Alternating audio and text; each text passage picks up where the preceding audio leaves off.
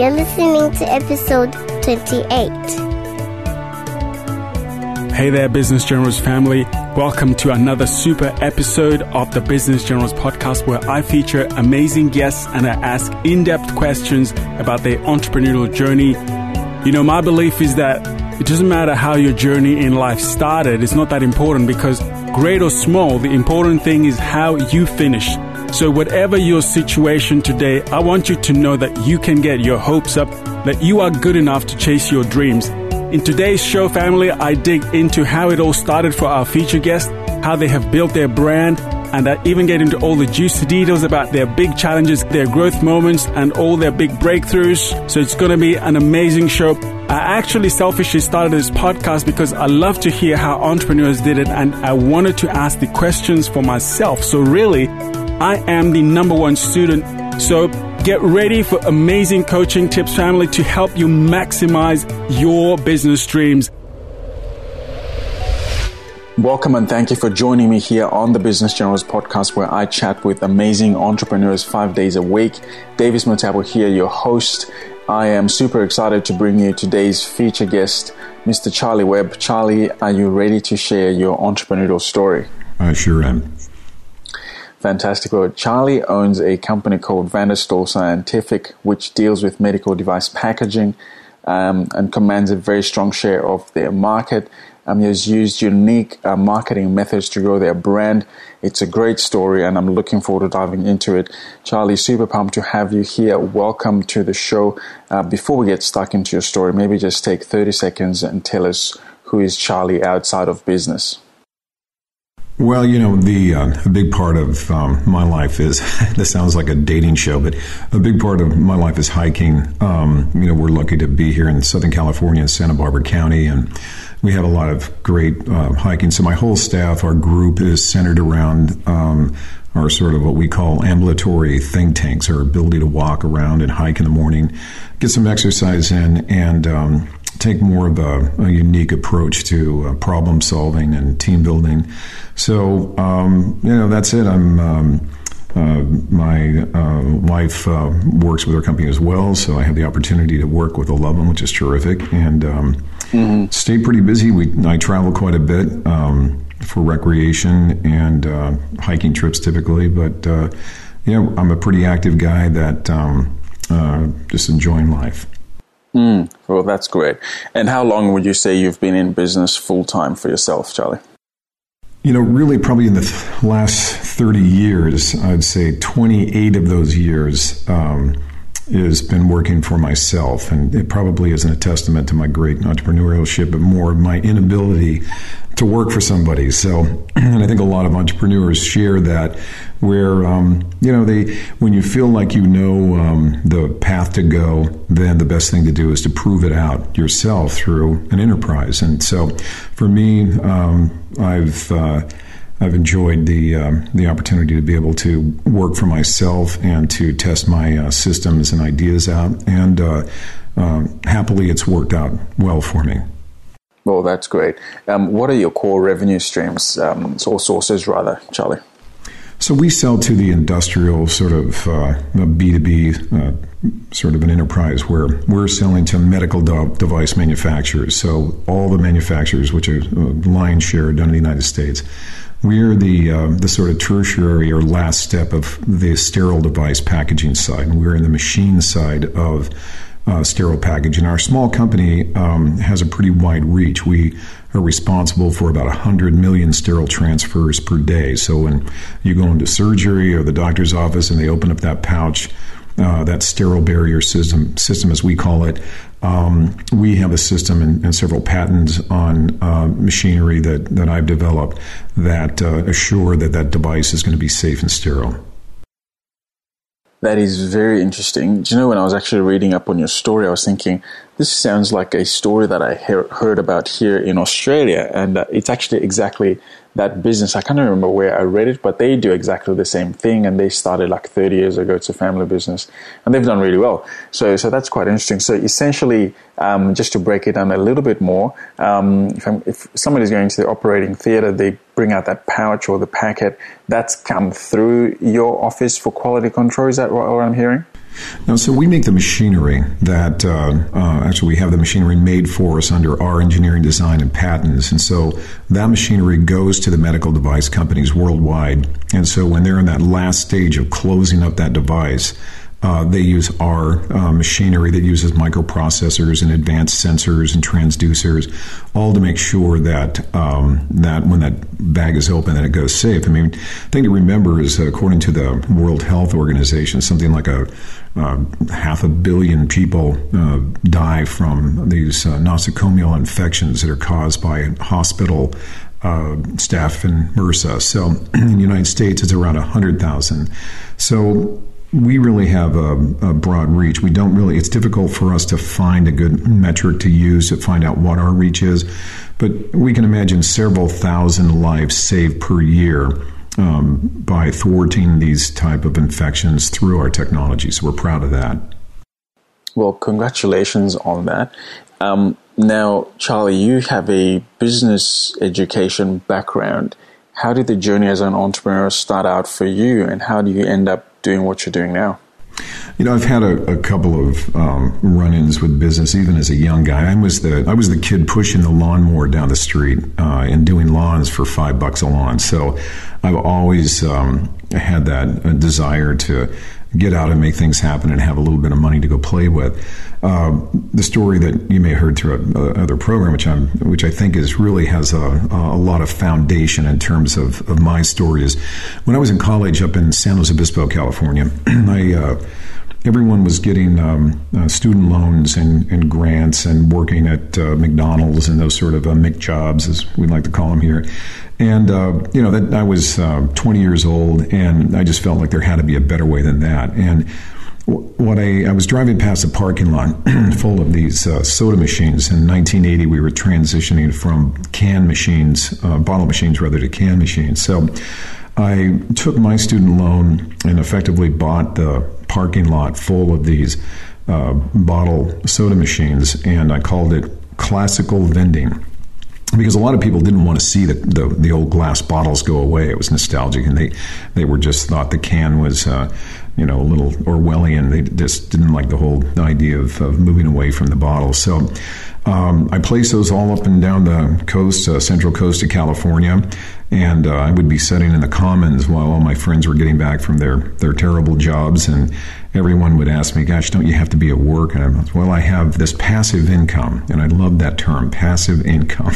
Something that makes money that doesn't require you to be right there is so intriguing to me, and I would pay my rent in bags of quarters. So that, I think, stuck with me over my career, the idea that you could have this off-board revenue stream and that you could build the machine first, and when you build a good machine and oil that machine and care for it, it'll produce revenue for you without you constantly having to be over. I mean, I have physician friends at the highest level of education, and they're all intrigued by the fact that they say every single dollar that I make is at a point of a customer.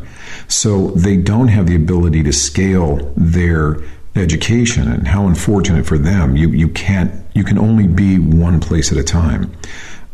Similarly with a restaurant, you have a 38-inch opening where humanoids have to come into your enterprise, and you pretty much have to be at that location there. So other revenue streams for me that excite me are the ability to have a worldwide reach or a broad reach that is working through my machine system that I don't have to constantly tend.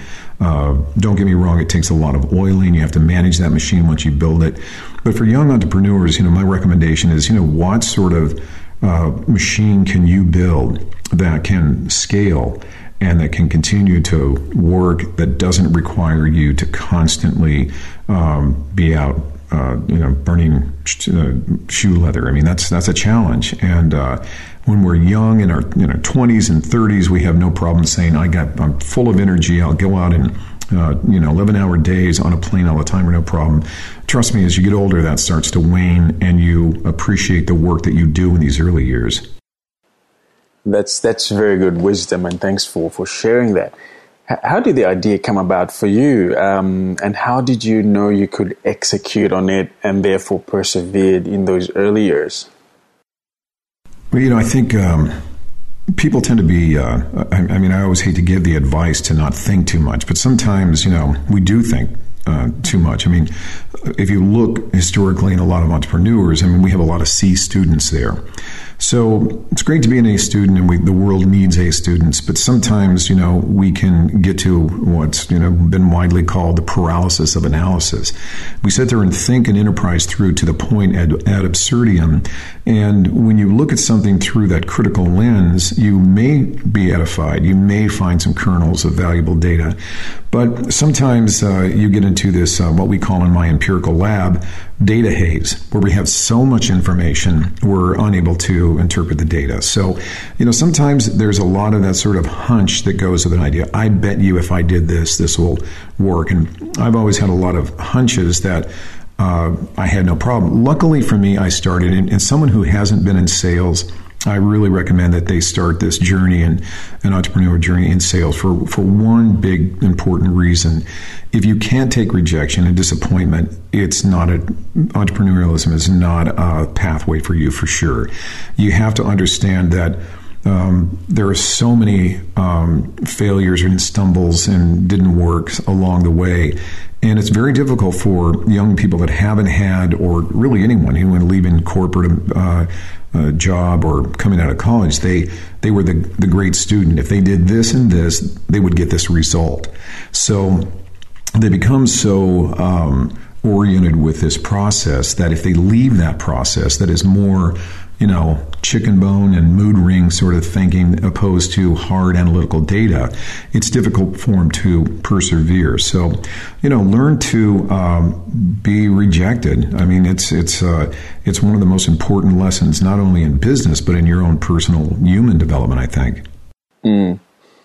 So coming back to, so you've gone through that sales background and you've worked out, I can take rejection. So you've got an idea to say you're going to create this machine, right? How did you come up with that, and how do you execute on it? Well, first thing to do is, we use a lot of, our companies, moves towards a sort of a Six Sigma model where, we take analytical data, because I own an ISO 17025 accredited laboratory. And so our world is all about data collection. So although you should go on the hunch, the first thing you want to do is to get the data. Where is the market going? But before I answer that, I think it's important to remember is that just because something is showing that there is value or the trend is here, Seth Godin, has said before, the author Seth Godin, that if you're moving into a product line or an industry that you've identified there's a need, oftentimes it's already filled by then. So you have to have some data to know where to point your gun, but at the same time, you can't just rest on that data, and you can't go just hunch as a hybrid. So, find out the area that you believe is your best step forward, and that has to do with what your own individual capabilities are. So based on your capabilities, based on where the marketing is going, and based on your hunch, you triangulate that into some sort of an effort and move forward. Honestly, in the United States, our customer care has become so terrible that it's just epic. We've lost civility.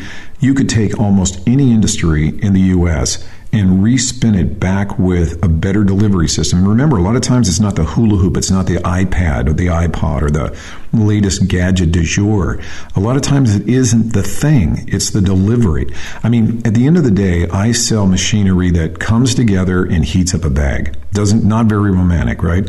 But when you start adding in all the peripheral gifts, we'll call them, in my industry, where I'm providing free calibration, we're helping on technology, we have a regulatory liaison, we're giving them everything. So I'm taking a very banal product, very sort of humdrum gray, vanilla, and I'm turning it into this Technicolor, wonderful masterpiece. And I'm doing that through delivery. So, a lot of times, you just look at what you want to do, deliver differently. Too many people get hung up on what's the next big idea. The next big idea is your idea. It's whatever you want to do. Don't look too much outside of your own belief system and what you see in your own research that you develop. Just, have the strength to go out and push hard, but don't make this mistake that a lot of entrepreneurs do. I met a guy the other day at the car wash of all places, and he was telling me how we got talking about patents, and I have several patents, and he said, I just came up with a patent for a self-rescue device for water skiing. And I said, oh, that's interesting. What made you do? Well, I'm a water skier, and I could see where this is an improvement. And I looked at his patent, and it had about a 2% increase of value over what's currently available. That's dead. So his mistake was that he wanted to do something centered around his own personal interests. And I'm not saying if you like coffee, go open up a coffee shop. I mean, I guess that's okay. But I don't have a passion for packaging machines. I have a passion for business. I have a passion for delivering quality to people and making them happy. That you have to identify what your core goal is. Is it to what? And I think that's a mistake. Don't just go into an area that you like just because it's one of your interests and then try to make business work around it. You're doing it backwards. That's good. So how did you then end up finding your very first clients? See, in the early days when I started Vanderstal, I was in about a 700 square foot cabin in the mountains and dirt poor. I was working on a plywood desk that I cut out and made a little place for me to sit in it. The internet at that time didn't exist. I was running on the DOS prompt computer that didn't even have a hard drive. It worked off of a floppy Target disk. No fax machine and one telephone line. And I had to do, what a lot of us in those early days had to do, sans all of the technology that we have now. I mean, I would have killed for the phone systems that we have and the internet and the ability to organically have companies find me without any sort of ad revenue. I mean, right now you guys all live in this amazing universe. So I literally just started dialing for dollars. I got on the phone. I was able to get a hardcover of the Thomas Register, which is this about a 200-pound volume of books. And with a highlighter, I started down the list and calling. In the early days, I started out as a consulting company, getting medical devices into hospitals until I could find a client, and then I worked with my client doing the same thing. So it was when those early days, you really have to push so hard. And I think a lot of criticism that I have for some of the young entrepreneurs that I know now, I think they got a little spoiled by a lot of our technology, and they're trying to put everything on autopilot a little too soon. I mean, you have to ride this thing through yourself. So that's exactly what I did. I just literally dialed the phone and called one number at a time until I slowly built up connections. And those connections built more connections. I attended trade shows because, those were easy to get in. I would sneak in the back door because I didn't have the $200 to get inside the shows sometimes. And just hand out my card. And, that is the sort of genesis that makes a business strong, because I never go whistling past the graveyard. I never for a moment think that all is well. And fear is an incredible motivator, so long as it's not developed in a sick way, but a healthy way. Fear is an important part. It keeps us alive. So, you have to have a fear of falling, but you have to have that, something that gets you doing the hard work. I mean, the people who are making it are doing things that people who aren't making it are doing. I mean, Brian Tracy said, successful people do what's hard and necessary, and the losers do nothing. So if you're doing what's hard and necessary, you're going to navigate towards new customers, new clients.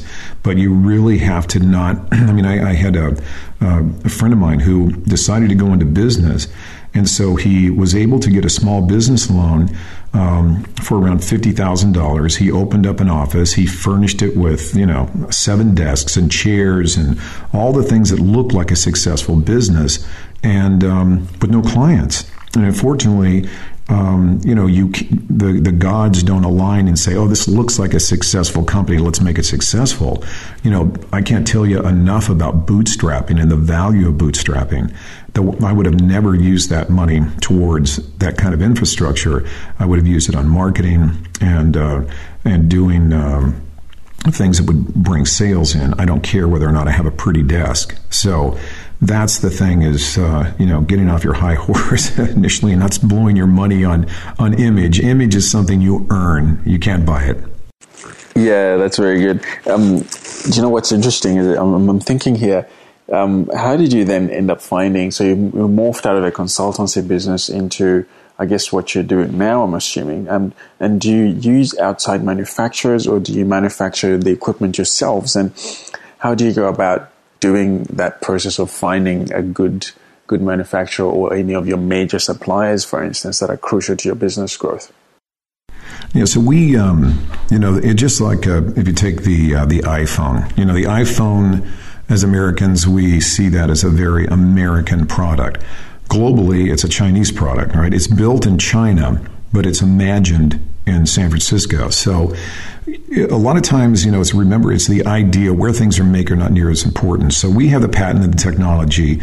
We make some of our machinery in Germany and some of it in Japan through incredible vendor partnerships that are literally, these people are our friends. They come to our home. These are not these sort of sterile, sort of third, level kind of relationships. These are very, very strong family-like relationships that I have with my vendors. I have their back, they have mine. We all have a shared interest of providing quality equipment into the healthcare manufacturing or medical device manufacturing call point. So we have a shared interest. And to answer your question, when I started out as a consultant, and that's an interesting thing about consulting, a lot of times when you start there, you see what the clients are doing, and you see, wow, I could do that. I'd like to be part of that. And that's basically what happened with my company. I was called on to help distribution of a product that needed a lot of help. But in order to do it, I'd have to be all in. And to be all in, I would have to be part of the business, which I did. So I became first a distributor and then a co-developer. And that was really the genesis of Vanderstelt Scientific. So we now we're an engineering company. We're an empirical laboratory. And we keep on adding new parts to our company. And that's the other thing. Is when you never know what direction it's going to go, you have to always keep your eyes open to see where is this taking me. And a lot of enterprises where people have started a sandwich shop ended up being a pizza shop down the street. You need to keep your eyes open and not get sentimental about any part of your business at any position, because that may change. And I was happy to close down my consulting practice. I enjoyed consulting, but it also never really was very satisfying, because if I created a big win, I did it for my clients, and I just felt like I was left outside at the curb. So when I took on the company and went in myself, now I'm part of it. And every political system, every religion knows if you want to have followers, the followers have to be vested. And that's a good point when you're looking at new vendors. I mean, you're looking at a partnership. This isn't someone you're going to buy from. This is someone that you're going to have a relationship. And do they share your vision? Do they share your vision of fair trade? Do they share your vision of quality control? Do they share your financial goal and vision? Or are they an ethical company? And all of those ducks need to be in a row before you choose that vendor. And really, I recommend that if you are going to use an outside vendor for products, that you have sort of a constitution, if you like, or a sort of bill of rights. And you want to list down what are these important attributes of a good business partner, because make no mistake about it, the vendor is your partner.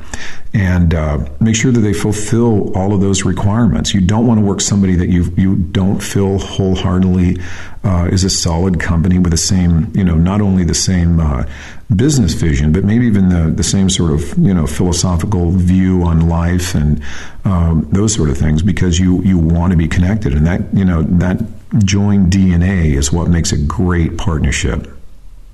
Yeah, I love that. I'm enjoying this. I want to pick up on something that I've heard you talk about before, and this is around growing your business and finding, what you referenced as the big R, being irreplaceable or replaceability risk. Could you talk about that and how you coach people today, or how you essentially build that into your system today to make sure you can grow and I guess not have that risk to be replaced too quickly by a competitor?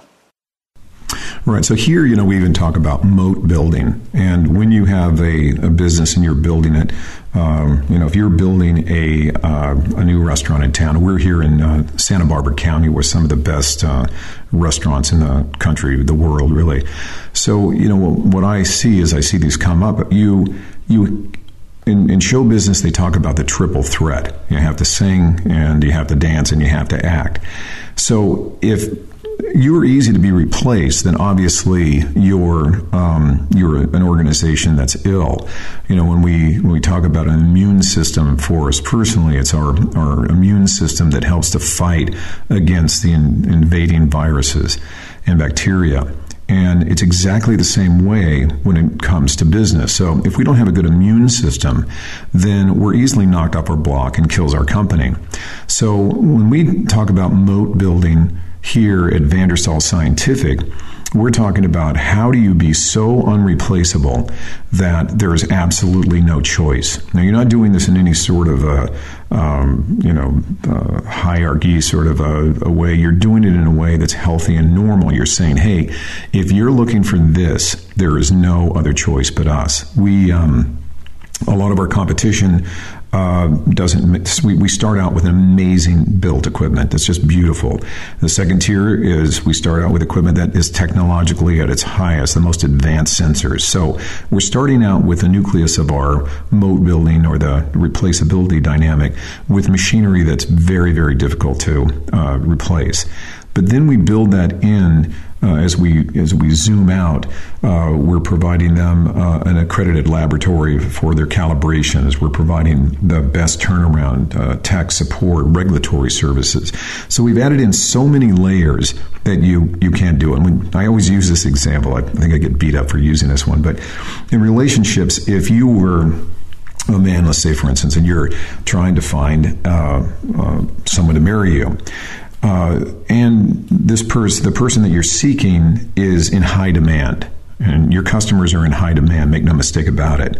So if they're in high demand, how do you, if we're talking about marketing myself to a potential mate, how do I win?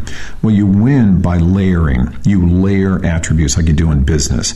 Not only am I a hard worker, but I take care of myself, I'm appreciative, I'm adventurous. And so as that list building continues and you are those things, you become more and more intriguing to your target market, just like in a relationship or in business. So the more your restaurant is not only serving clean food, that's the first thing. I mean, keep in mind, that sounds like it goes without saying, yet worldwide a lot of people are dying from foodborne disease because people don't even care to take their food to the table safely. So let's start at the very core. Now we assume that it's safe. Is it palatable? Is it delicious? So if we meet that, now what is the ambiance? Is it a nice place? Now we got to talk about service. We used to go to a place in a city that I used to live in that had remarkable food. But because their service was so repellent, we could no longer go there. What a shame, right? What a shame that they would push people away because they missed one of the axes of service. My identical twin brother, Nick Webb, who is a speaker on innovation, he has a book called What Customer Craves right now on Amazon. He talks about endlessly about these just non-ending customer business interactions that are so failed. That's why I said at the beginning of this, you can take just about any product that of your choosing, and you can, if you develop it through just being a lady or gentleman and being courteous and being empathetic and just being, there was a time where these things were just absolutely expected. We always assume that when you go to a restaurant, the server is going to be nice, right? Anymore, we can't expect anything. We can't expect the food to be clean. We can't expect it to be good. We can't expect for it to be priced correctly. So it surprises me when I see these new restaurants come into town and the amount of money that they spend in our expensive real estate market to develop this beautiful restaurant. On the other end of it, we've seen another one here. Beautiful restaurant, great ambiance. It's a part of a hotel here in town. And the food was terrible. And the service was bad. So, you have to, if you want to avoid the dangers of that big R, the replaceability of your product or service, you have to start asking yourself, how do I surround the product or service that I offer? How can I add in more layers to this moat building concept that Vanderstall uses that, when we have a customer calling us and they're calling around our competitors to find out, whether they should go with us or competition, after they understand what we provide, there's no question the call comes right back to us and we get the order. We probably get, way more than our share, despite us being a smaller player. We get far more the market share than all of our competitors do, because we understand that if you really are serious about what you're offering, then offer it up in a beautiful way. Beauty is escaping us. We're in a time of loss of civility. We have more angry people and more people that are just unhappy in general, at least through my vista. And the more we can behave well and provide beauty back to our customers, and that's exactly our vision.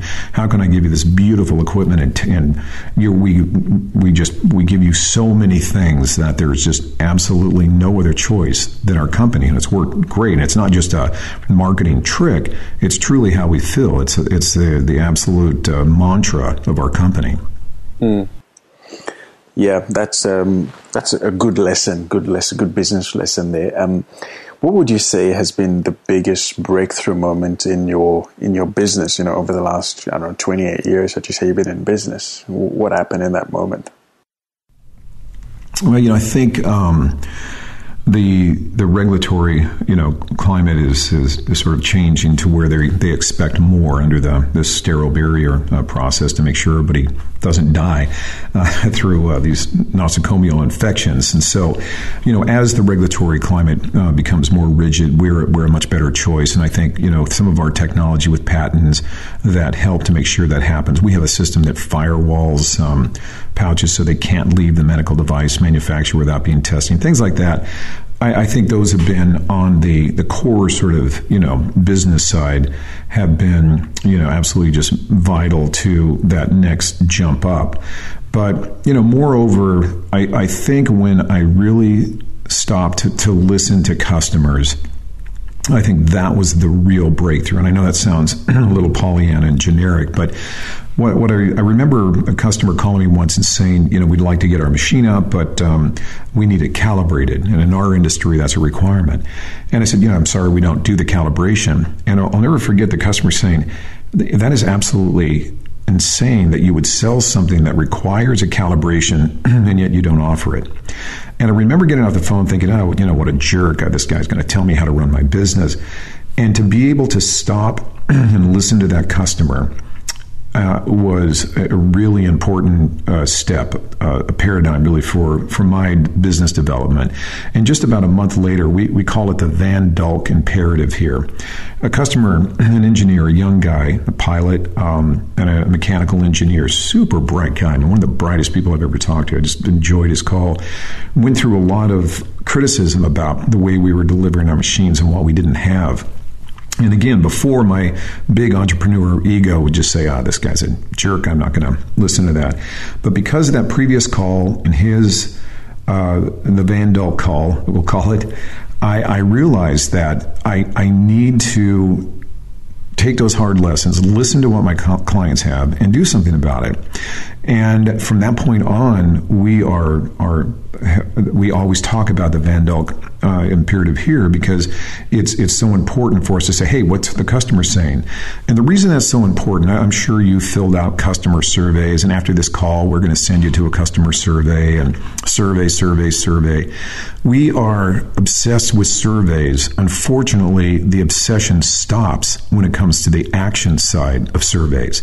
So if you go to a hotel and had a terrible experience, which you almost always do in the States, at least for me, most restaurants are a failure. The experiences that I have, I mean, I'm a Six Sigma black belt, which means it's a type of a quality control system that I believe very much in, and I'm at the highest level of that sort of process. And Six Sigma is important because it's what keeps airplanes aloft and it's what gets rockets into space. But we don't even use anything similar when it comes to the more banal day-to-day sort of activities. And so we're rounding the corners too much. And the one problem that you see with a lot of entrepreneurs is they're following a system that somebody else is doing and they're delivering it the same way. Go the extra mile, redevelop craftsmanship. Craftsmanship is dead effectively. So when you're able to put back in attention to detail, then your whole world gets better. It gets better personally, and it gets better in terms of how your clients view you, because even though there's maybe a smaller fraction of people who are the most anally retentive people in your audience, it's still worth shooting to pleasing the most critical. What we tend to do is we tend to slough off the people that are most critical, and we go to the ugly gray middle and just deal with the people who are willing to suck in our terrible customer service and our terribly built products. So attention to detail and craftsmanship. I mean, if you're going to start an enterprise and do it, make it beautiful. Mm-hmm. I love that answer. There's something that you talked about, and we're coming to the top of the hour, so I'm just going to ask you to maybe briefly touch on it. And I don't know whether you actually went ahead with it, but you were looking at going back to an old model of marketing for your business, and I think you acquired a motorhome, and you were going to be doing something akin to door knocking. Could you talk me through that story and let me know whether it's something that actually did happen or whether that was just a thought that was there at the time? Yeah. We did. We purchased a huge motorhome that uses the big semi truck. You call it caravan, big commercial truck motorhome, and for a year we traveled in that, and we would make stops at customers' facilities and stop in and chat with them about the product. We are moving. We didn't go as deep on that as we would like to, just because a lot of these big ideas, and this is a perfect example of them. Sometimes I get a little ahead of myself with these great grandiose projects, and I picture myself in this sort of whistle stop sort of campaign to talk about sterile packaging. And because a lot of things were pulling me back to my office regarding our accreditation for our laboratory, we really didn't go as deep, but now we're sort of blowing the dust off that again, and we will pick that back up and get back out there and do that very thing. I mean, it was a very kind of grassroots approach to seeing our customers, and it was novel, and the people who were interested in it thought it was the greatest idea. But sometimes it's the lesson I got from that, I think, and I'm not saying it's a failure. It was a failure. It worked out great. We just didn't reach as far as we would have liked to, because there were some logistical things that I didn't probably look deep enough in. But that's kind of been my approach approach a lot of times. I'm kind of a ready, shoot, aim person that will just go by the seat of my pants sometimes, and sometimes it always doesn't work out that great. But overall, it was a terrific experience. I mean, traveling for a year on a corporate camping trip. I mean, what's wrong with that? I mean, it was awesome. So we had a great time. It was a lot of fun. Didn't get out as far as we'd like to. On the next, I did sort of a post-mortem on the trip at the end and sort of looked at, okay, what could be better on the next one. So in the next round that hopefully we'll be able to do sometime in late 17 or 18, will be sort of a more expanded version. And but that one, it was fun. I think it was a good idea, and any chance you have to go out and reach out like we used to. I mean, you got to remember, I'm 58 years old, and so I come from a different time. And back in our day, there was no cell phones, and when we reached people, we did it at trade shows, and we were walking. We were getting on airplanes, and we were flying to clients' facility. There was no Skype. There was none of those things. So I come from a time where it made sense to go out and actually be a human and go see another human. And I advocate that more than one of my pet peeves is, just endless messaging. And, I'm a person that if you have something to say to me, pick up the phone and let's talk. In 2 minutes, I can tell you more than you can text me for the next half hour. So I think we need to kind of pull, it's great that we have that kind of, sort of ad hoc ability to shoot a message off real quick. But a lot of the things I believe as part of the human side of us that have been developed through anthropology, I think a lot of that is affected. I think we need that connection. And I think, the handshake and let me come out to your facility, let me see what you guys are doing. I urge younger people particularly to sort of rediscover the beauty and the sensibility attached to more one-on-one interactions with your customers and clients. That's great. Now, I want to bring this to a final close. I guess I've got a couple of questions that I'll ask you to maybe give me some soundbite answers as we go to the top of the hour here, Charlie. So, how do you rank the following, if at all: faith, fun, family, finances, and friendships? Well, for me, family is everything. I have a 9-year-old boy. I have older kids that have moved out, but we have a 9-year-old, and so. As an older dad, I want to spend a lot of time with my son. So, fun and family is it. I think all the things that you do follow in concentric rings out from that. And, not to sound corny here, but, really, what's the point? One of my biggest pet peeves is the 10-hour work days and people beating their chests about how many hours they put in. Now it's becoming that time is the new sort of monetary note. So if I can pay an employee by giving them more free time, it's far better than a bonus. For me, I get up at about 3 o'clock in the morning and I work till around 9 or 10 o'clock. And then I'm pretty much done for the day other than taking on a few meetings here and there. But I'm not one. I'm really proud to tell everybody. I mean, I have people that didn't even know I had a job.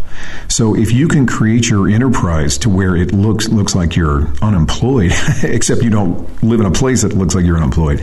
But if you can, live your life. I mean, one thing I can tell you is being, for your younger listeners, when we did that trip in the motorhome, I had a chance to speak with a lot of senior citizens.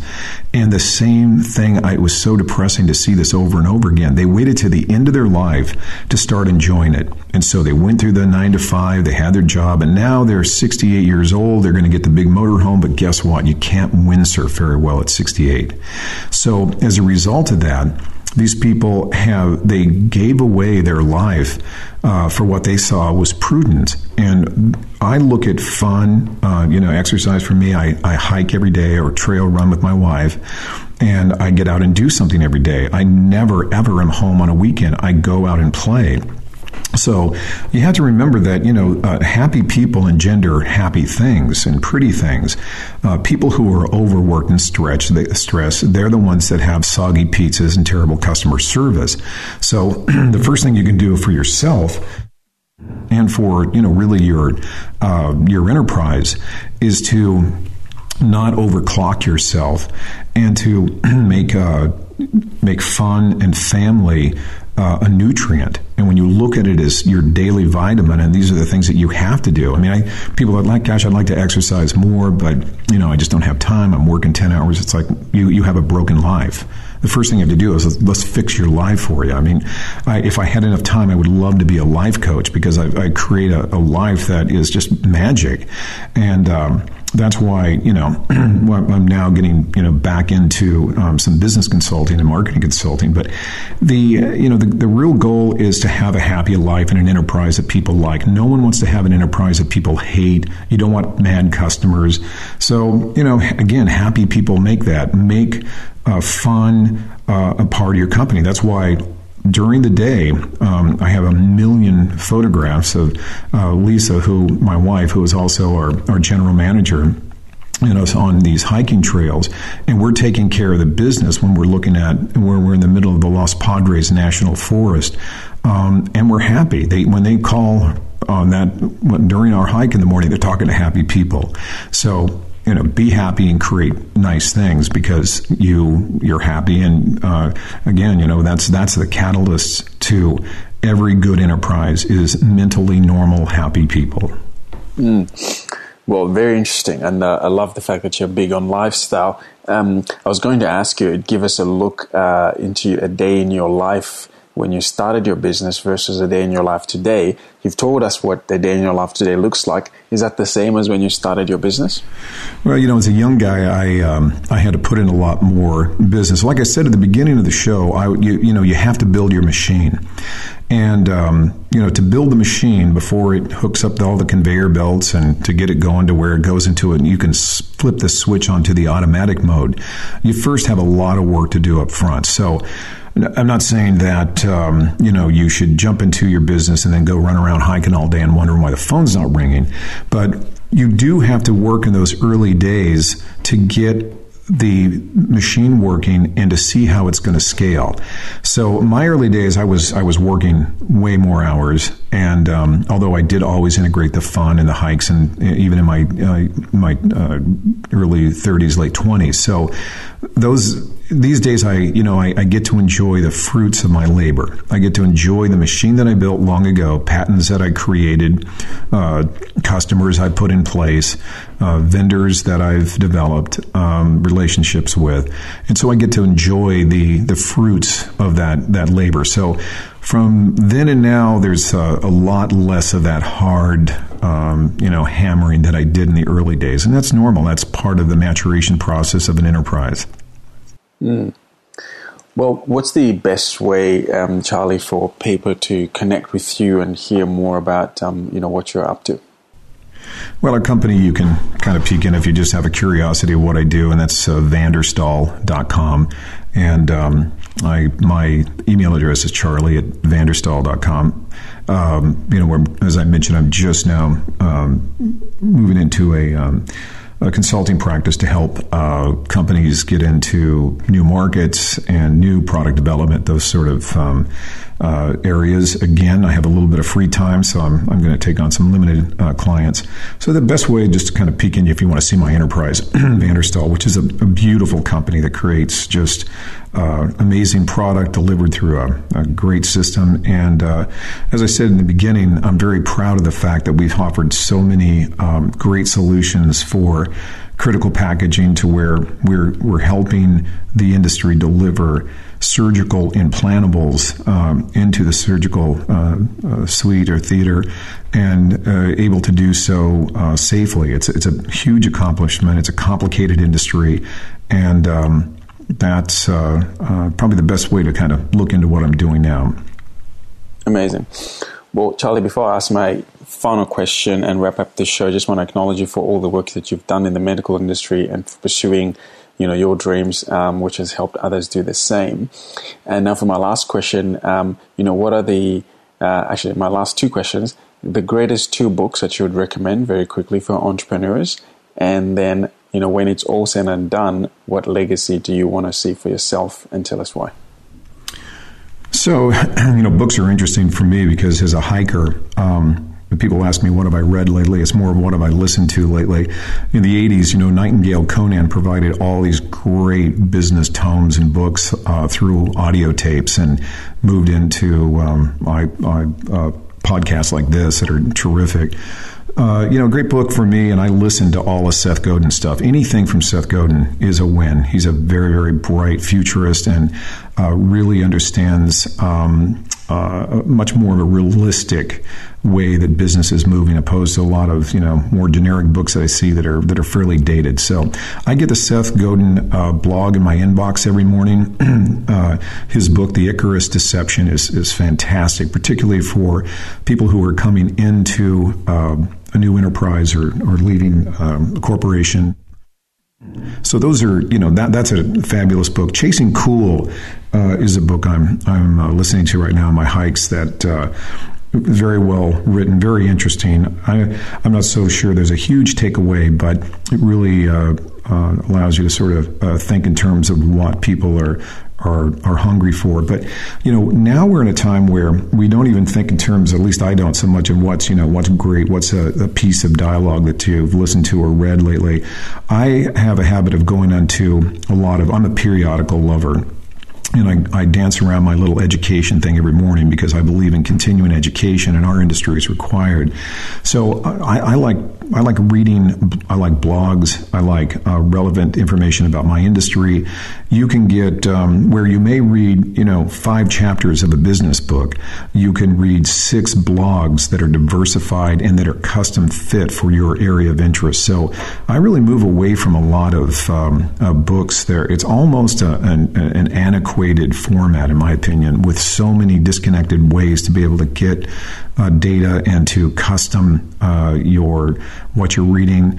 I really am a big listener of books and podcasts such as this, and I just really think the best thing to do is bookmark about 6 or 7 of your favorite blogs or industry reliable industry trades, and that's the best way, in my opinion, to go to that salad bar to get your data.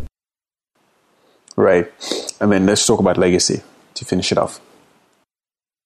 For me, my company's 21 years old. I have a 9-year-old son that I'm hoping Vanderstal will continue into the future. Right now, I'm putting a good hard spin on the flywheel to try to move towards a company that is going to scale and is going to be a 100-year-old legacy, and there'll be a picture of me on the wall, our founder, Charlie Webb.